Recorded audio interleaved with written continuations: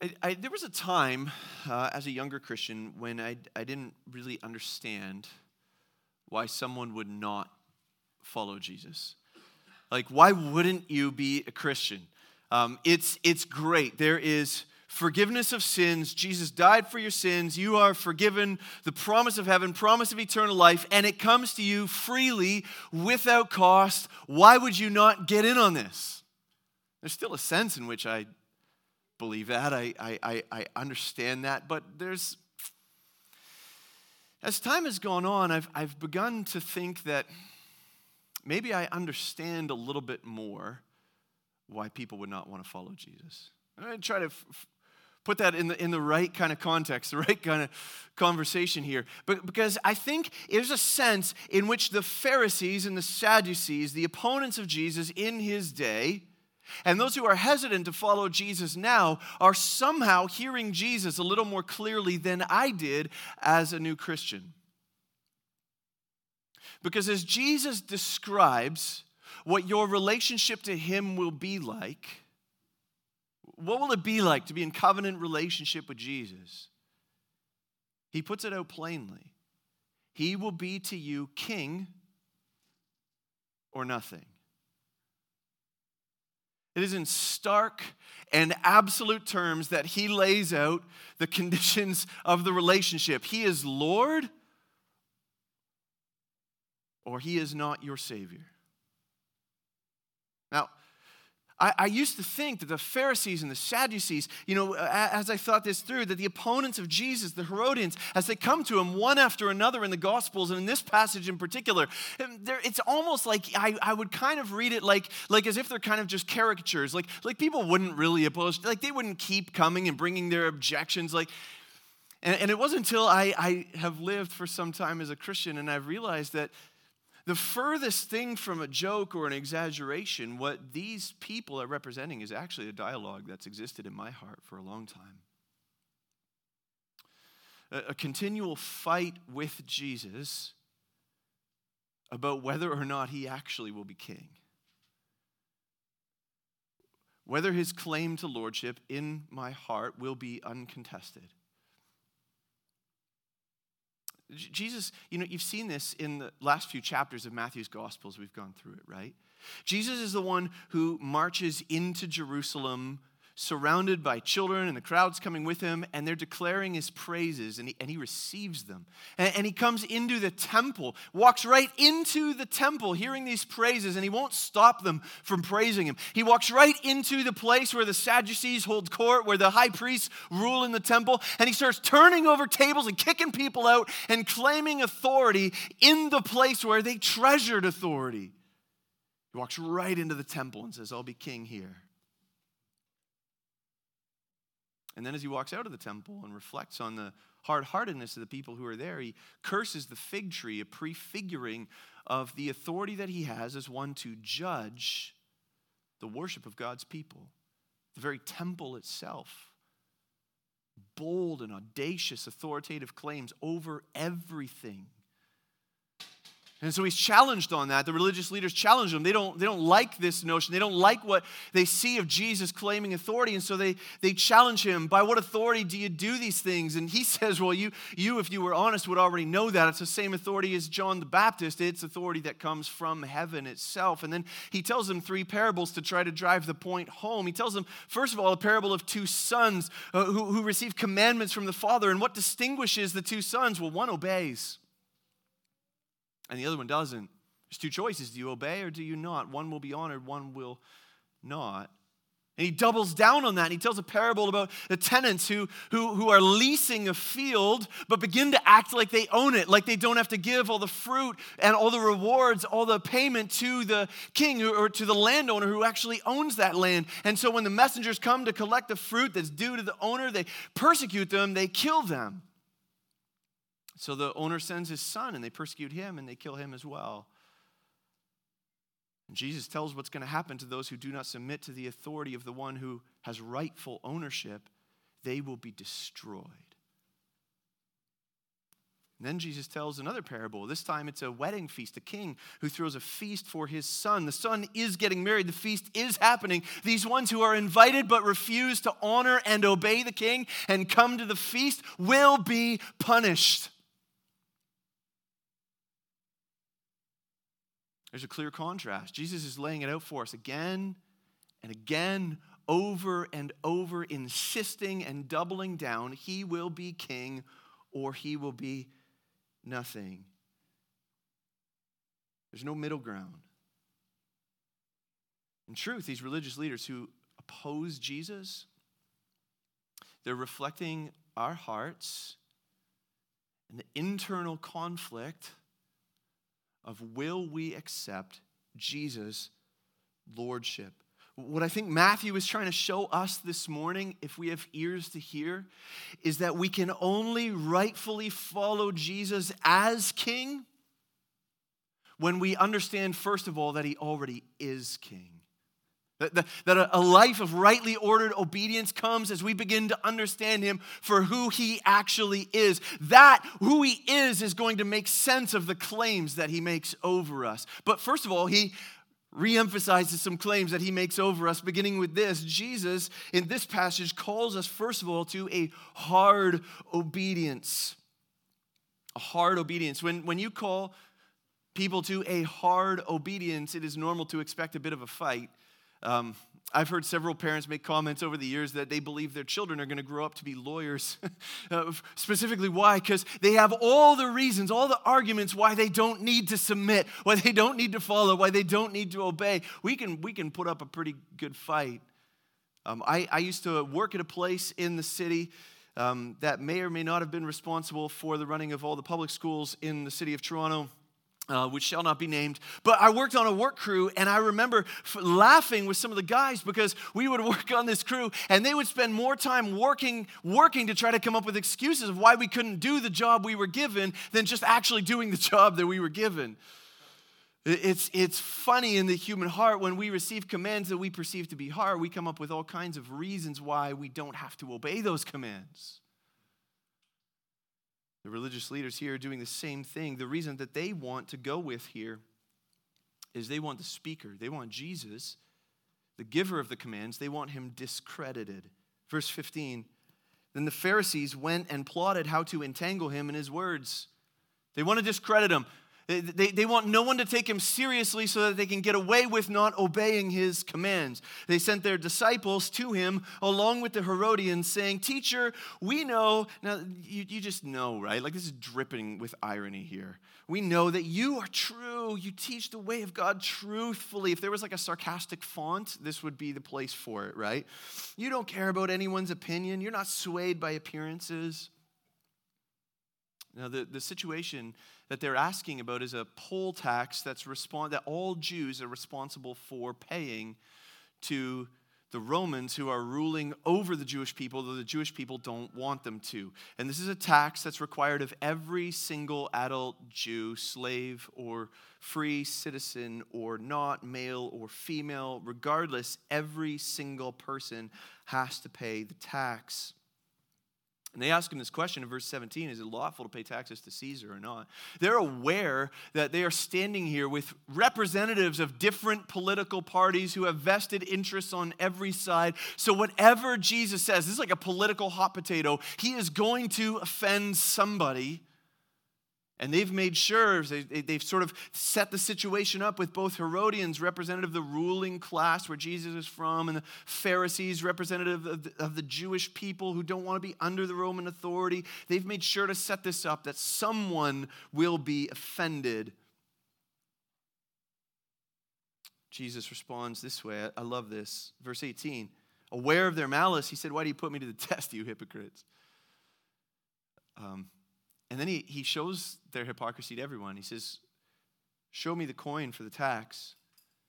The coin that's debatable. So this coin is so offensive. I'm going to explain in a second. It's so offensive to the Jewish people that they had to get a special dispensation from Rome to have their own money printed, essentially. But they still had to use this coin in particular to pay this tax to Rome. It was the only coin that would have been accepted for this tax. And so what Jesus is doing is he's saying to them, they're like, hey, we're too spiritual to pay this tax. Jesus, what about you? And Jesus is like, I don't know, do you got a coin? And they have the coin on them. You get that, right? He's not the one who's got the coin. They've got the coin.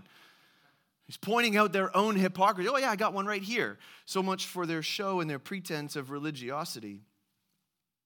Whose likeness and inscription is on this, Jesus asks. And they said, Caesar's. Here's the reality of this coin. They've actually, this is one of those cool archaeological things they've found, and they actually have coins. And so you can look at it, and on the one side, it has a picture of Caesar, and it describes him as the son of the divine, son of God. And you flip it over, it gets better. You flip it over on the other side, it says high priest.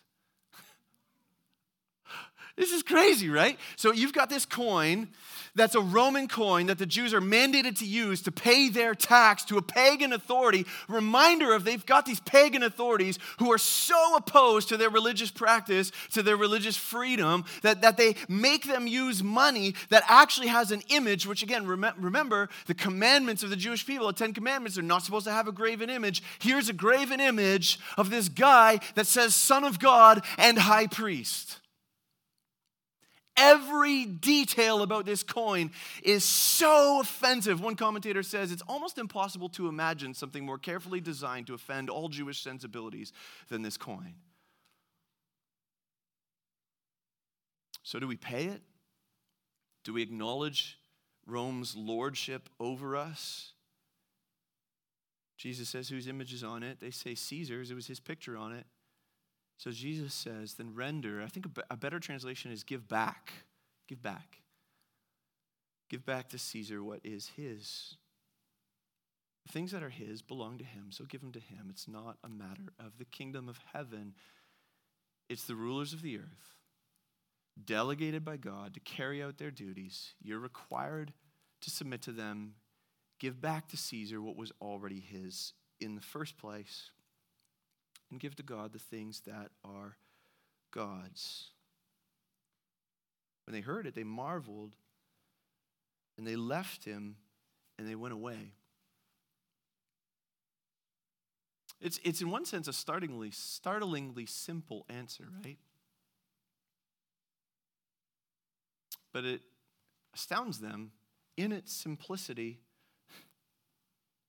because Jesus is just saying, do the hard thing and obey. Submit to the authority that you don't want to submit to because it's been established by God. There's all kinds of reasons why obedience is hard as a Christian. Sometimes the obedience is hard, not because the thing is hard, but just because you're called to a long obedience, right? Like loving your kids is not hard. Loving your spouse is not hard. It's the fact that you have to do it every day. And it's just again, on and on. Obedience can be hard because it's long. Obedience can be hard because it's costly. I used to work a job that was, it was in the service industry, and you make all your money on tips. You're going to pay tax on that? It's not reported, it's not recorded, it's all cash. I'm choosing to pay money? Really? I'm choosing to pay money that no one's going to know whether I pay or not? Obedience sometimes is hard. Watch the money go out from your account. It can be costly. Obedience can be hard because it's embarrassing. There's all kinds of ways following Jesus is embarrassing. I don't have to give you examples of that. Obedience can be hard just because sometimes it seems unjust. It just seems gross. It does not seem like the kind of thing we want to do. Take Caesar's coin, pay for Caesar. Caesar's already rich. He's already ruling over us. Really? You want us to give coins to Caesar, that pagan? Really? It just feels gross. It feels unjust. We didn't elect him. We didn't put him there. How about forgiveness? You know, Jesus calls us to forgiveness. Man, but you don't understand the evil that was done to me. Yeah, I get it. That's the reason why forgiveness is required, right? If something bad wasn't done to you, then there would be no cause for forgiveness. It's hard. It feels wrong. It still feels unjust. Why should I absorb the cost for someone else's disobedience? I'm called to love my neighbors, I'm called to love my coworkers. I'm called to love church members, these people around me who just keep making my life more difficult. On and on it goes. The commands of Jesus are hard, but he calls us to it. It's not just hard obedience. It's great. It gets, in case that you're like, oh no, I got that. There's more. He calls us to a humbling obedience. Jesus calls us to a humbling obedience. You ever been publicly wronged about something? I had this experience a little while ago in a group chat with the worship leaders. It was great. One of the guys was like trying to figure out something he was trying to do. He's doing his diligent work, and he's planning a few weeks ahead. He's trying to pick a hymn, and he's like, hey, do we do this tune for this hymn? And he records it a little bit and puts it in the chat. And I'm immediately like, no, I'm on this, guys. Let me explain a few things to you. And so I'm like, no, we don't do that tune. We do this other one. Which other one? Well, I don't know. Let me find it. And I go down this rabbit hole of like trying to find this tune. And in the meantime, all the other guys are like, hey, Julian, I think it's that tune. I'm like, no. You guys don't understand. And so I'm explaining to them about meters and tunes and hymns and all these things, like to the musicians, right? And then anyway, at the end of the day, it was that tune. So like now I gotta, like after all this debate, I gotta circle back and be like, yeah, okay, maybe you were right at the beginning, right? And like it's just like it's funny because like, hey, you're an idiot. Why did you think you knew music better than the musicians? But like it's really not funny because I still don't even want to talk about that story because it's embarrassing, right? When you have to admit that you were wrong, like it's hard. It's humbling. That's what Jesus is calling the Sadducees to here as well. Verse 23, the same day. All this is back to back. It's one after another. The Sadducees came to him. Listen to how the Sadducees are described. This is how they're defined. This is how they're known. Who are the Sadducees? They are those who say that there is no resurrection. What's true about them? Well, this is their theology. What's their theology? No resurrection. This is going to be really important as you keep going through here. There's no resurrection. They hold to the authority of the books of the Torah, the first 5 books, and tend to reject doctrine that's developed in the later Psalms and prophets and wisdom literature. And they don't believe in angels and demons and spiritual beings. But here's what they're known as. They're those who know, they're known as. They distinguished from the Pharisees by this. They say there's no resurrection. So they say, hey, Jesus, and they're going to quote from the Torah, from the Pentateuch, from the first 5 books, and they're going to describe this situation where under levirate marriage, if an older son has a wife and doesn't give her children but then dies, the next in line, the next son was supposed to marry her to give children for in the name of his brother. That's not as weird in that context. I mean, it is still weird, but it's like not as weird in that context as you would think. It's supposed to be merciful because what it does is it allows the inheritance of the land to continue on down through that lineage so that the inheritance of God's people would never be lost but would be faithfully passed on to every generation. And that widow would be cared for by a son who would grow up and provide for her in her old age. It was merciful. It was a display of social justice in God's community. And so they want to make it seem ridiculous then. They say, well, one son and then another, all the way down, 7 brothers. They all had her, no children, and then they're dead. Now this resurrection, Jesus, if there's such a thing as this resurrection existed, it's like, come on, let's be real here. Was she going to have 7 husbands? Or which one of them gets her? The rest of the 6 guys have to be single in heaven? This is the problem that they lay out to Jesus. And the confidence with which they lay it out means it's probably an argument that they didn't just come up with on the spot. Like this is probably one of their go-tos in their debates. Jesus answered them in verse 29. How would you like to hear this? You got your best answer, you lay it out there, your best argument, and someone just says you're wrong. You're like in front of you're wrong. You are wrong because, here it gets even better, you don't know the Bible or God. Like that's pretty strong, right? Like this is what they're known. They're the Sadducees, so they're the leaders of the temple, the rulers of the temple, so they should probably know the Bible and God. Like these are probably, if anything, these are the 2 things that they should know. And Jesus says, these are the 2 things that you do not know. That's why you are wrong. You don't know the scriptures or the power of God. He's going to explain for verse 30, in the resurrection, they neither marry nor are given in marriage, but are like angels in heaven. He's teasing out the power of God, first of all. And he's saying, you're limiting the power of God in the resurrection, in the resurrected realm, in the resurrected existence, in the resurrected economy to what you've seen in this creation, as if new creation isn't going to be an entirely different thing. In this creation, male and female were created in the image and likeness of God to rule and to reign over creation and to expand his kingdom. How? By being fruitful and multiplying, by filling the earth and subduing it. In the new creation, which is already populated with image bearers, there's no need for multiplication. There's no need for childbearing. God's power is going to be revealed in entirely new and greater ways. Now, this should be a word of comfort for us. I want to offer a word of comfort for us here on a few different fronts, because it reminds us that those who live a single life here will in no way be at any kind of deficit in the resurrection.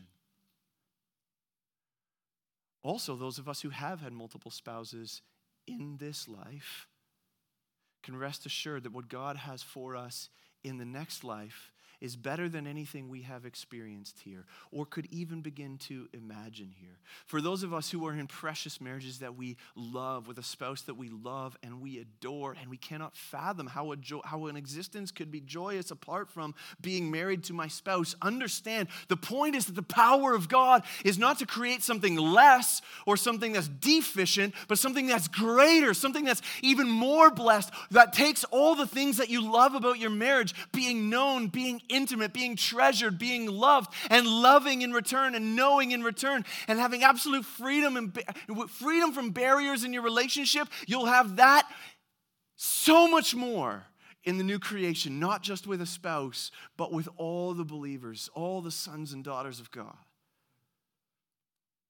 The power of God should be blowing our minds as we contemplate the resurrection and the experience that will be greater than anything we could think or imagine in this life. Jesus says it'll be different. We'll be like the angels. He doesn't say we'll be angels. He says we'll be like the angels in that we are not married or given in marriage or bear children. So then he turns his attention, having thought about the power of God, to the scriptures to explain the Bible to them. Verse 31, as for the resurrection of the dead, have you not read? This is another dig, right? Like every time Jesus does this, you kind of cringe a little bit. Hey, did you ever read the Bible? You know, religious leaders, like, have you read this? And he quotes to them from the Torah, from the Pentateuch, from the books that they claim are authoritative. And he says to them, have you not read what was said to you by God? I am the God of Abraham, the God of Isaac, the God of Jacob. I just want to pause for a minute here as an aside, as Jesus is challenging them on having read the scriptures, understood the scriptures, and reflect a little bit on how essential the scriptures are for the life of a Christian. Because there's something remarkable that's happening sort of below the surface. It's not the main argument, it's the way Jesus argues. The scriptures are so vital and so authoritative and so important. Look at the way Jesus describes it. He says, have you not read what was said to you? Now understand, this was the voice of God speaking to Moses at the burning bush. But Jesus' theology of the scriptures is such that when God speaks in the scriptures, he speaks to you, to the people of God. What is written here is a gift that is to you. It is spoken to you by God. Jesus believes in the inspiration of scripture. That the text, the words of Scripture were breathed out by God. These words are God's words given to you. And then he's going to tease out this argument by an implication of what's said here, that he is, I am the unchanging God of Abraham and Isaac and Jacob. It matters that he doesn't say, I was the God of Abraham and Isaac and Jacob. Even the verb tense communicates theology. Every little bit of what is inspired in scriptures matters for how we understand God. Later on in verse 43, Jesus is going to lay out another question for the people who hear, and he's going to say, how is it that David in the Spirit says, and he affirms for us what we understand to be, The way inspiration works, that a human author carried along by the Spirit of God writes words that are authoritative, that are perfect, that are always correct. David, in the Spirit, by the working and power of the Spirit, wrote the Psalms.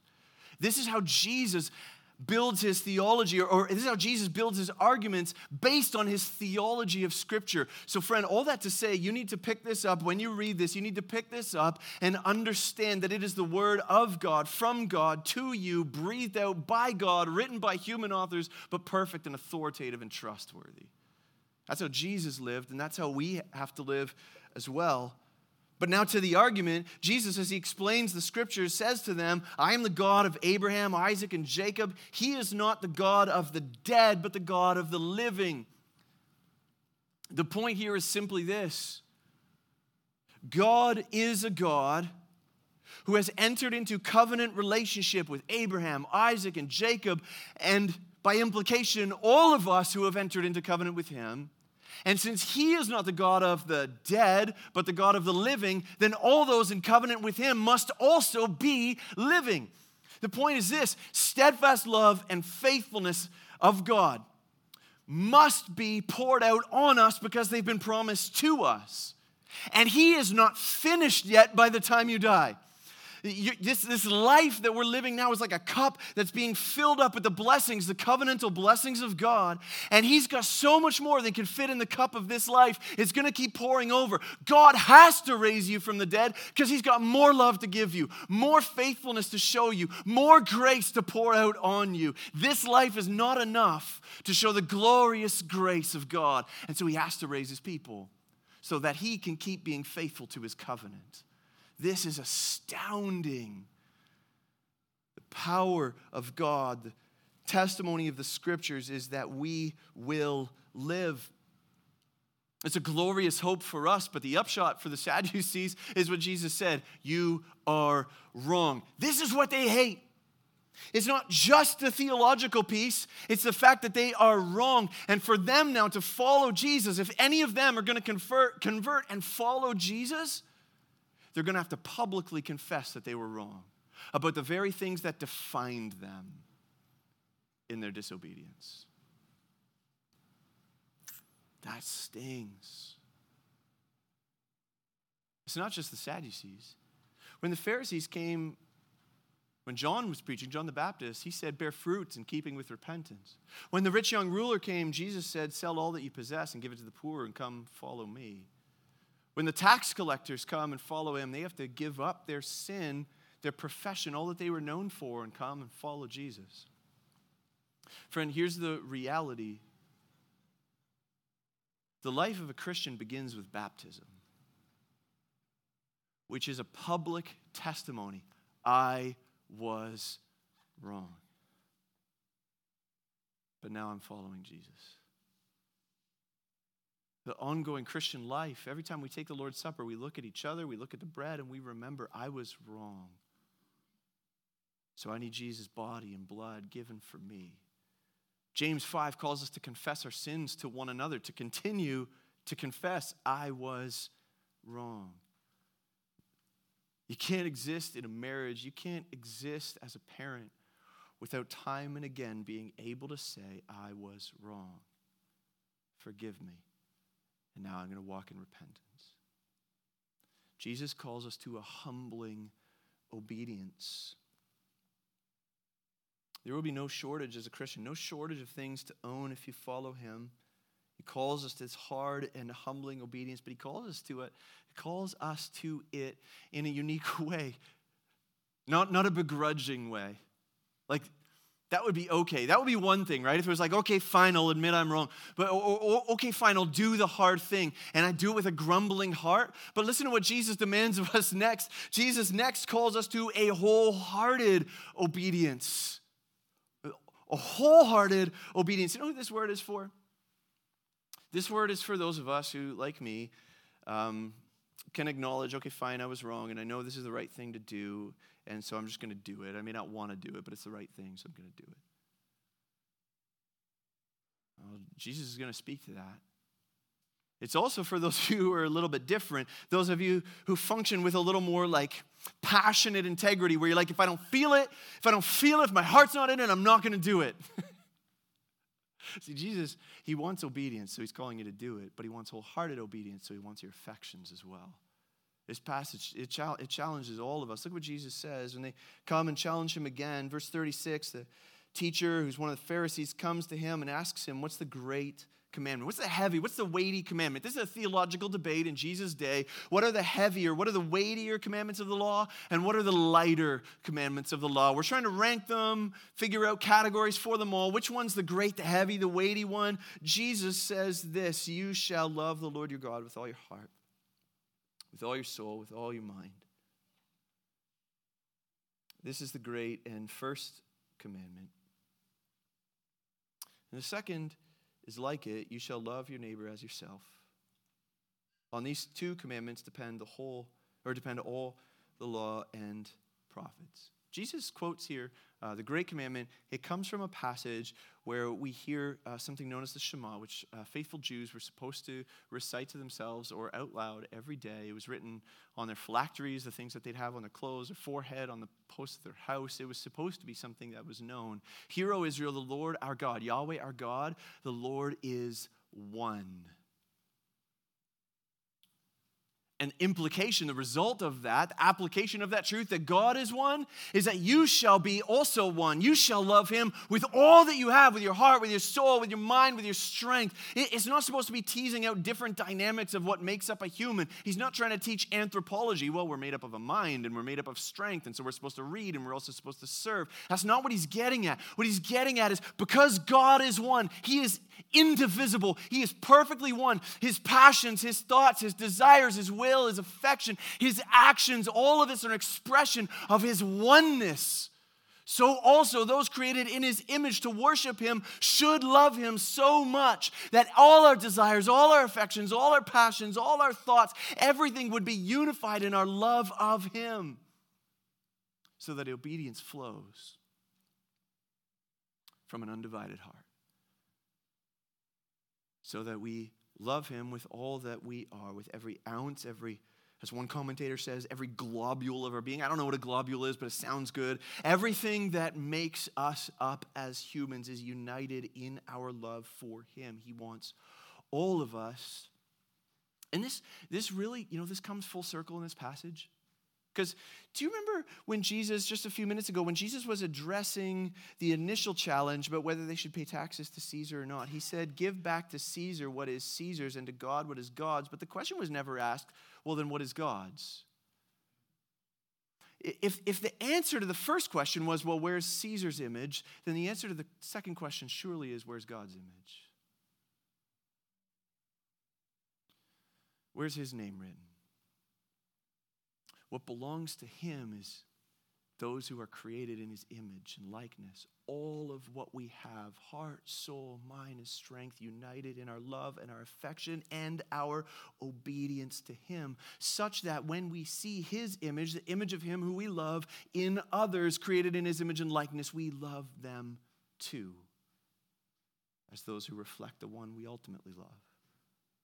So that the whole law and prophets hang on this. It's like a peg. These commandments are like a peg that all the rest hang on. See, Jesus doesn't say that love replaces the law. You don't need law if you've got love. What he says is that love animates the law, so that now as you love God with his wholehearted love, you can actually obey. You can walk in obedience in ways that are meaningful and pleasing to God.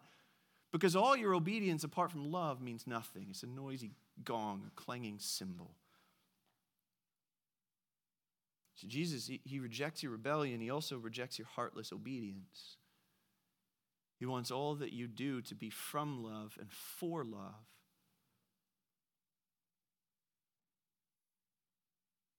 How can you do that? How can you do this hard, humbling obedience with a whole heart? It's only when you see that Jesus calls us to know him who demands obedience. You can only walk in this kind of obedience when you understand the one who's calling you to this obedience, when you see him, when you know him, when you grasp who he actually is. See, if someone, has some flashing lights and they pull you over on the side of the road and they ask you for ID and they start asking you questions and they want to look at your papers, you might want to ask them to see a badge if they don't have one.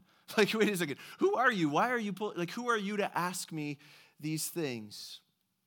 You have to orient the command with the one who gives the command. Why should I obey you? Who are you to me? Sometimes I try this with my kids when they're being rebellious or disobedient, to address them and to remind them, you're my daughter and I love you. I'm your father. You try to ground all of the instructions in the context of relationship. Who are you and who am I and who are we to one another? And that's what Jesus is doing here. See, it's easy to picture Jesus in this theological smackdown here. Like one after another is coming and Jesus is this great debater. He's got answers to everyone. He's the greatest apologist that ever lived. And if Jesus lived in a day of YouTube, we'd have all these videos of Jesus destroying, Jesus obliterating the snowflake Pharisees or something. I don't know. It'd be some kind of crazy, you can picture it like that, right? That's not what Jesus is doing. In love, he is doing the very best thing for these people. He's showing them who he is, so that hopefully they can come to terms of how to respond to him. Jesus says, who is the Christ? Who is the Son of God? Or who is the Christ? Whose son is he? Verse 42. They said to him, son of David, which is true. Notice, Jesus doesn't fight that. He accepts that, but he wants to expand that category so that they have greater clarity. He is the Son of David, but he's more than the Son of David. So verse 43 said to them, how then is it that David in the Spirit calls him Lord? Saying, and again, here it's really tricky in English because we miss stuff in translation. So in the Old Testament, when you read the word Lord and it's all in caps, that's the proper name of God, Yahweh. That's his covenantal name that he revealed to his people by which he was to be called, to distinguish him from the gods of the nations.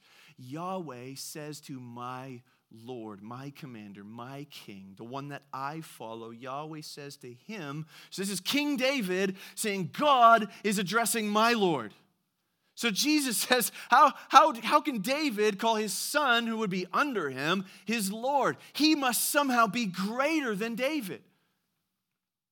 And they have no category for what this must be. He continues to quote from Psalm 110, sit at my right hand until I put your enemies under your feet. Jesus says, if David calls him Lord, how is he his son? And no one's got an answer for him.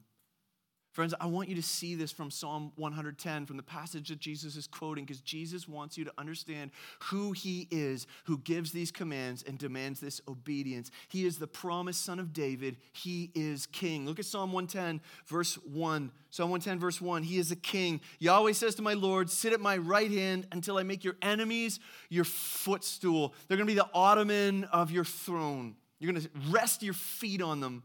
Yahweh sends forth from Zion your mighty scepter. This is the staff that a king rules by. Rule in the midst of your enemies. Your people will offer themselves freely on the day of your power in holy garments. From the womb of the morning, the dew of your youth will be yours. He will command his people. He is the authoritative king, greater than David, his father. But he's also the promised priest in the line of Melchizedek. Verse 4 of Psalm 110, Yahweh has sworn and will not change his mind. You are a priest forever after the order of Melchizedek. He doesn't simply command his people. He's also the one who delivers, the one who redeems, the one who intercedes for, the one who has compassion on his people so that they will be saved as long as he lives, which is forever. He's the commander, he's the deliverer, he's the king, he's the priest, he is also the conqueror. Psalm 110, verse 5, the Lord is at your right hand. He will shatter kings on the day of his wrath. He will execute judgment among the nations, filling them with corpses.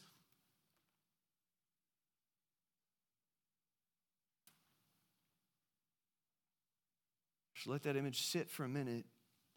He will shatter chiefs, all those who would contend for supremacy, shattered over all the wide earth. He will drink from the brook by the way, therefore he will lift up his head. That's a picture of victory, returning from battle in your rest, in your glory.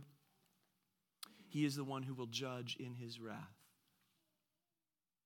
Jesus is the king, he's the priest, he is the conqueror. He is the judge. Do you know him? See, everything else hangs on this. None of our questions make sense until we learn the answer to Jesus' question. We can never respond to him as king until we understand he is king. Do you know him this way as the one who left glory to take on flesh, to come and to serve, to teach, to bear our abuse, the abuse that we put on him because of our sin, to take our shame, our guilt, to bear the wrath of God as he hung on a cross, to declare it is finished. Do you know him who was taken down off the cross, who was laid in a tomb? The stone was rolled in front. But listen, on the third day, the stone was rolled away, and Jesus emerged victorious from the grave. He ascended to the right hand of the Father, where he reigns as king, even now, interceding as the great high priest, pleading for you in this moment that you would see him and put your trust in him, that you would know. Do you know him, the one who is reigning in glory now, but one day will return to manifest his kingdom on earth as the greater Son of David, the king over all creation? Do you know him? Have you put your trust in him? Do you love him? Friend, do you know how we will endure in hard obedience? Do you know how we can embrace humbling obedience? Do you know how we can live with a wholehearted obedience full of love for our Savior? It's only as we respond to him as King, who already is king. I get why some people don't want to follow Jesus, because his commands are hard. And apart from sufficient view of his grace and his majesty and his glory, you'll never make it. Do you see him as king? Will you follow him to all the hard places he's calling you to go? Let's pray that he would give us grace.